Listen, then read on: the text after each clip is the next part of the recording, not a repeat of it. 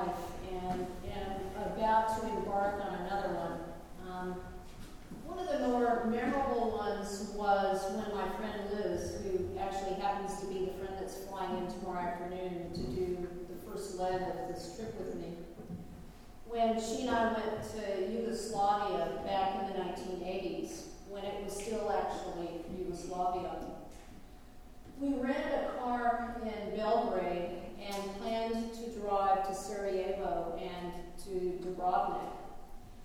At the car rental agency at the airport, they gave us a map that should have gotten us to our desired destinations.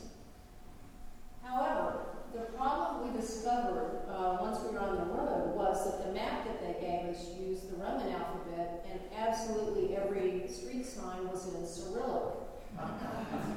So the maps were essentially useless. And so we navigated, for the most part, without maps.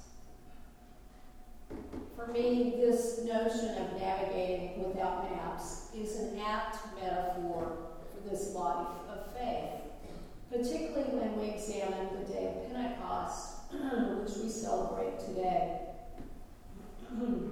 A bit of background.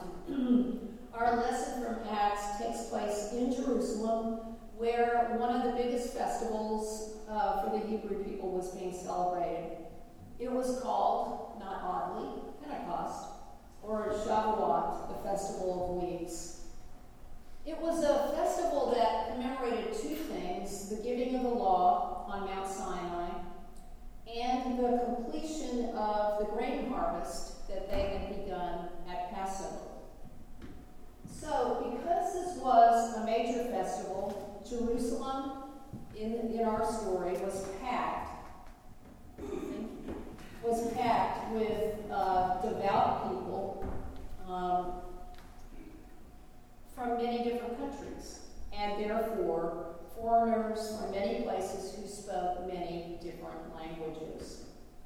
In our lesson, we hear that the followers of Jesus were gathered with the disciples when suddenly something strange happened. The wind of the Spirit blew upon them, and divided tongues of flames poured forth upon everyone that was gathered. The disciples flowed out in the street, speaking in languages that they did not know, proclaiming the good deeds of God. And bystanders recognized their various native tongues being spoken, and they were awestruck. And many of them turned and became followers of this God. In that moment, those early followers of Jesus were sent forth empowered, emboldened to preach the good news.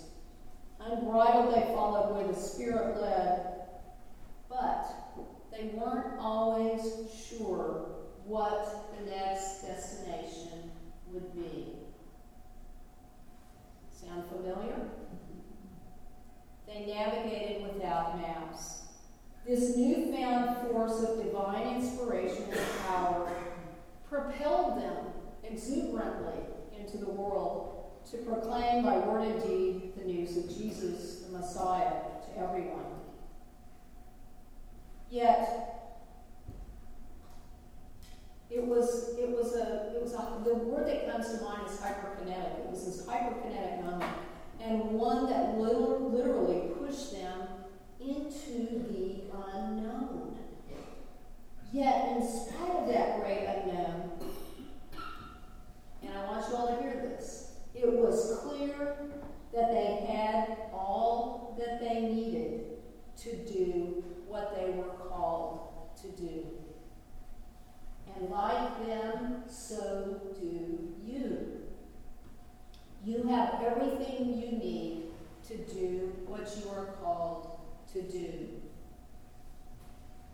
One of my favorite novels is To Kill a Mockingbird. It's in my top 5. It also happens to be one of my favorite films, shot in black and white, beautifully shot, with Gregory Peck. The man who wrote the screenplay is a Texan named Horton Foote. And Foote was actually more famous for the myriad plays he wrote over a lifetime. And a while ago, some time ago actually, I heard an interview with him after he had just turned 90, a few years before he died. In the interview, he was looking back on all that he had seen and known. And I have to say, one of his comments from that interview particularly captured my imagination. And this is what he said. He said, it used to just kill me when certain things that were beautiful died or were torn down. I never wanted anything to change. But if you don't make peace with the life, it will break your heart. If you don't make peace with the changes of life in life, it will break your heart. In our scriptures for today, what we see is that for the followers of Jesus, there wasn't time to look back or to hold on to what was. Big change was afoot, and the Spirit was calling them forward into new places and new ways to experience and share the love of God in Christ Jesus. In that moment of wind blowing and fire burning, they were literally pushed forward. And guess what? On this day of Pentecost, that same wind and fire blows in full force among us. And I want to testify to that because one of the candlesticks twice fell off the altar at 8 o'clock. Once during my sermon. So you too inherently know what to do. Allow me to say that again. You also know inherently what to do. Aflame with the Spirit, and as you face big change, you must remember to lean into the love of God, support one another in yet another liminal time, and keep moving more deeply forward, more deeply into love, more deeply into service, more deeply into trust that all shall be well, because God is in charge. God has this. And that means that you are and always will be tethered, held, and never alone. I keep repeating myself, but I feel like I have to. Tethered, held, and never alone. One of the things I've enjoyed while I've been here is occasionally going and I think leading is too optimistic a word, but participating and being with both the Godly Play class and the teen and tween class. And if you think that you lead teenagers, you're in for another thinking about. So when I was in the teen and tween class, it's like, get ready for anything to be asked of you. And I was there so they could ask me anything they wanted. And Riley, I'm sure, remembers this. So we had kind of an interesting discussion, and then the zinger at the end was, so why do we have to come to church? And you know what? We ran out of time. So that was back in the winter, and I said to Beverly, I really want to come back one last time, and I actually want to talk about that. So I think it was 2 or 3 weeks ago that I sat in and went back, and we talked about it, and it's a great question. So why do we come to church? Certainly we come for solace and strength. We come to be fed and nurtured.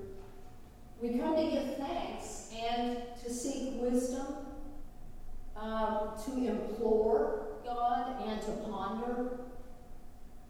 But I wonder on this day of candlesticks flying and, who knows what else might happen before the end of the service, do we come to have our lives turned upside down?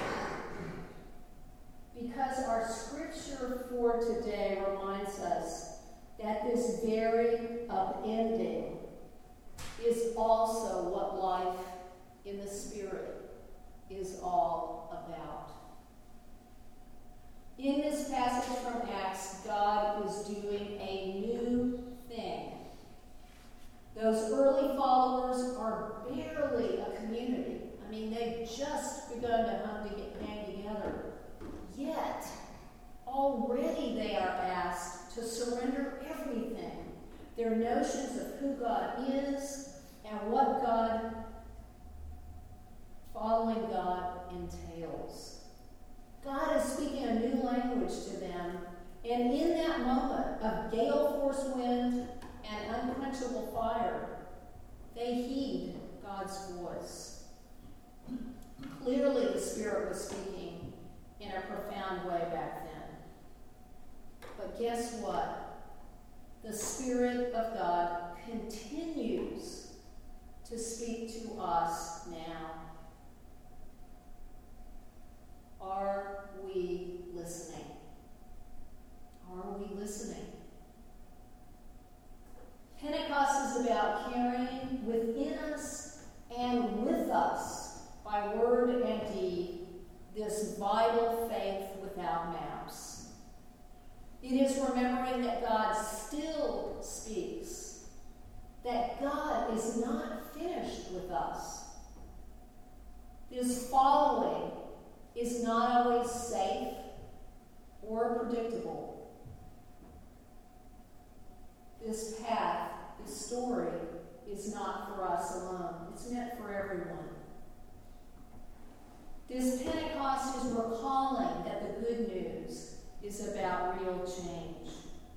It is about dying to ourselves, but it doesn't stop there. It's dying so that new things may be born. This following of the Spirit is the ultimate road trip. Today we celebrate not just the outpouring of the Spirit, but the indwelling of the Spirit, which literally means union with God. And with union comes the belief, the recognition, the knowledge, the experience that absolutely nothing can separate us from God's love. In times of great change, we, and I do mean we, not just you, but me also, must remember this union, this oneness we share with God, and literally sink into that and trust that. And in my favorite words from Dame Julian, remember that all shall be well, and all shall be well, and all manner of things shall be well. Let's say that together. All shall be well, and all shall be well, and all manner of things shall be well. With the Spirit within us and outside us beckoning and cajoling, how can we lose? Amen.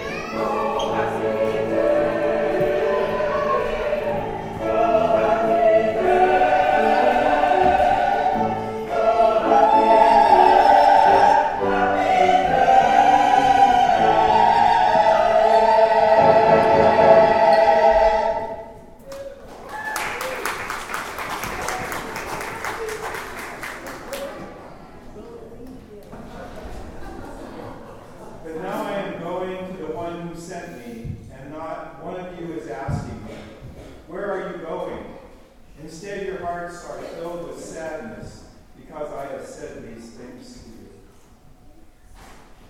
It is not my intention to preach another homily today, especially after listening to Beth. I decided to quote today's gospel because today is bittersweet, and the departure of someone beloved by the community is always mixed with joy and tears. It seems like such a short time ago when I first met Beth. It was during our previous rector search. My job was to assist Beth as she presided as part of the discernment process. I could tell that Beth was nervous, but there was something essential, deeply spiritual about her, and we had a lovely service. Later, I was pleased that the search committee had chosen Beth. When we choose a rector, we as community take a risk, a leap into the unknown. But we are not the only ones taking chances. The would-be rector also takes a leap of faith, not knowing the community that he or she is to serve, lead worship services, serve as counselor, and organizer. As a congregation, we often have a one-sided view. Like us, Beth took a chance, leaving community and friends on the East Coast to make a go at it in San Francisco. My guess is they felt the same sadness mixed with joy that we now feel. Beth easily slipped into her role as rector, but she will tell you that this role is never easy.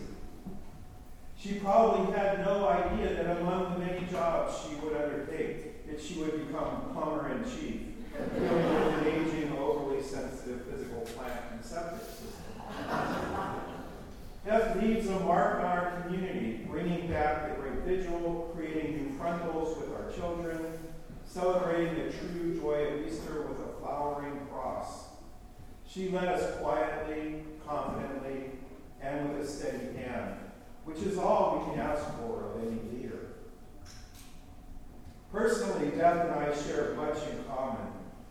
The love of deserts,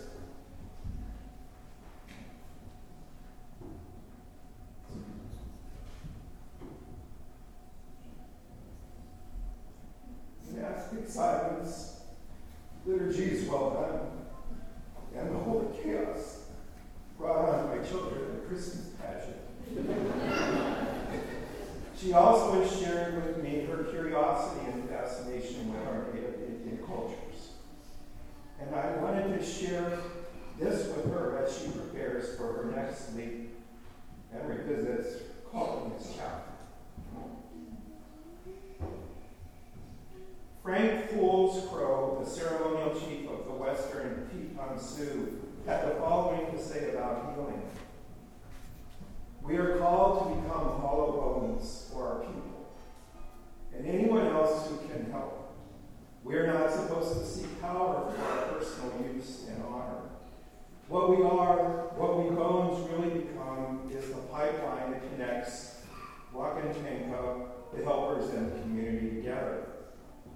This tells us the direction of our curing and healing work must follow and establishes the kind of life we must live.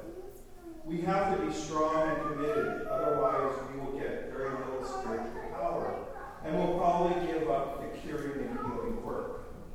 Lessons we are taught by our human teachers, as Stirrup was for me, stressed that the traditional way of performing a ritual is more important than curing someone. Curing a single individual is only important in terms of what this teaches the entire community. This community must continue to know that the Wakantanka and the helpers are always with it, and that it need not be afraid. I believe that Beth was hollow bones to this community, and for her tireless work and service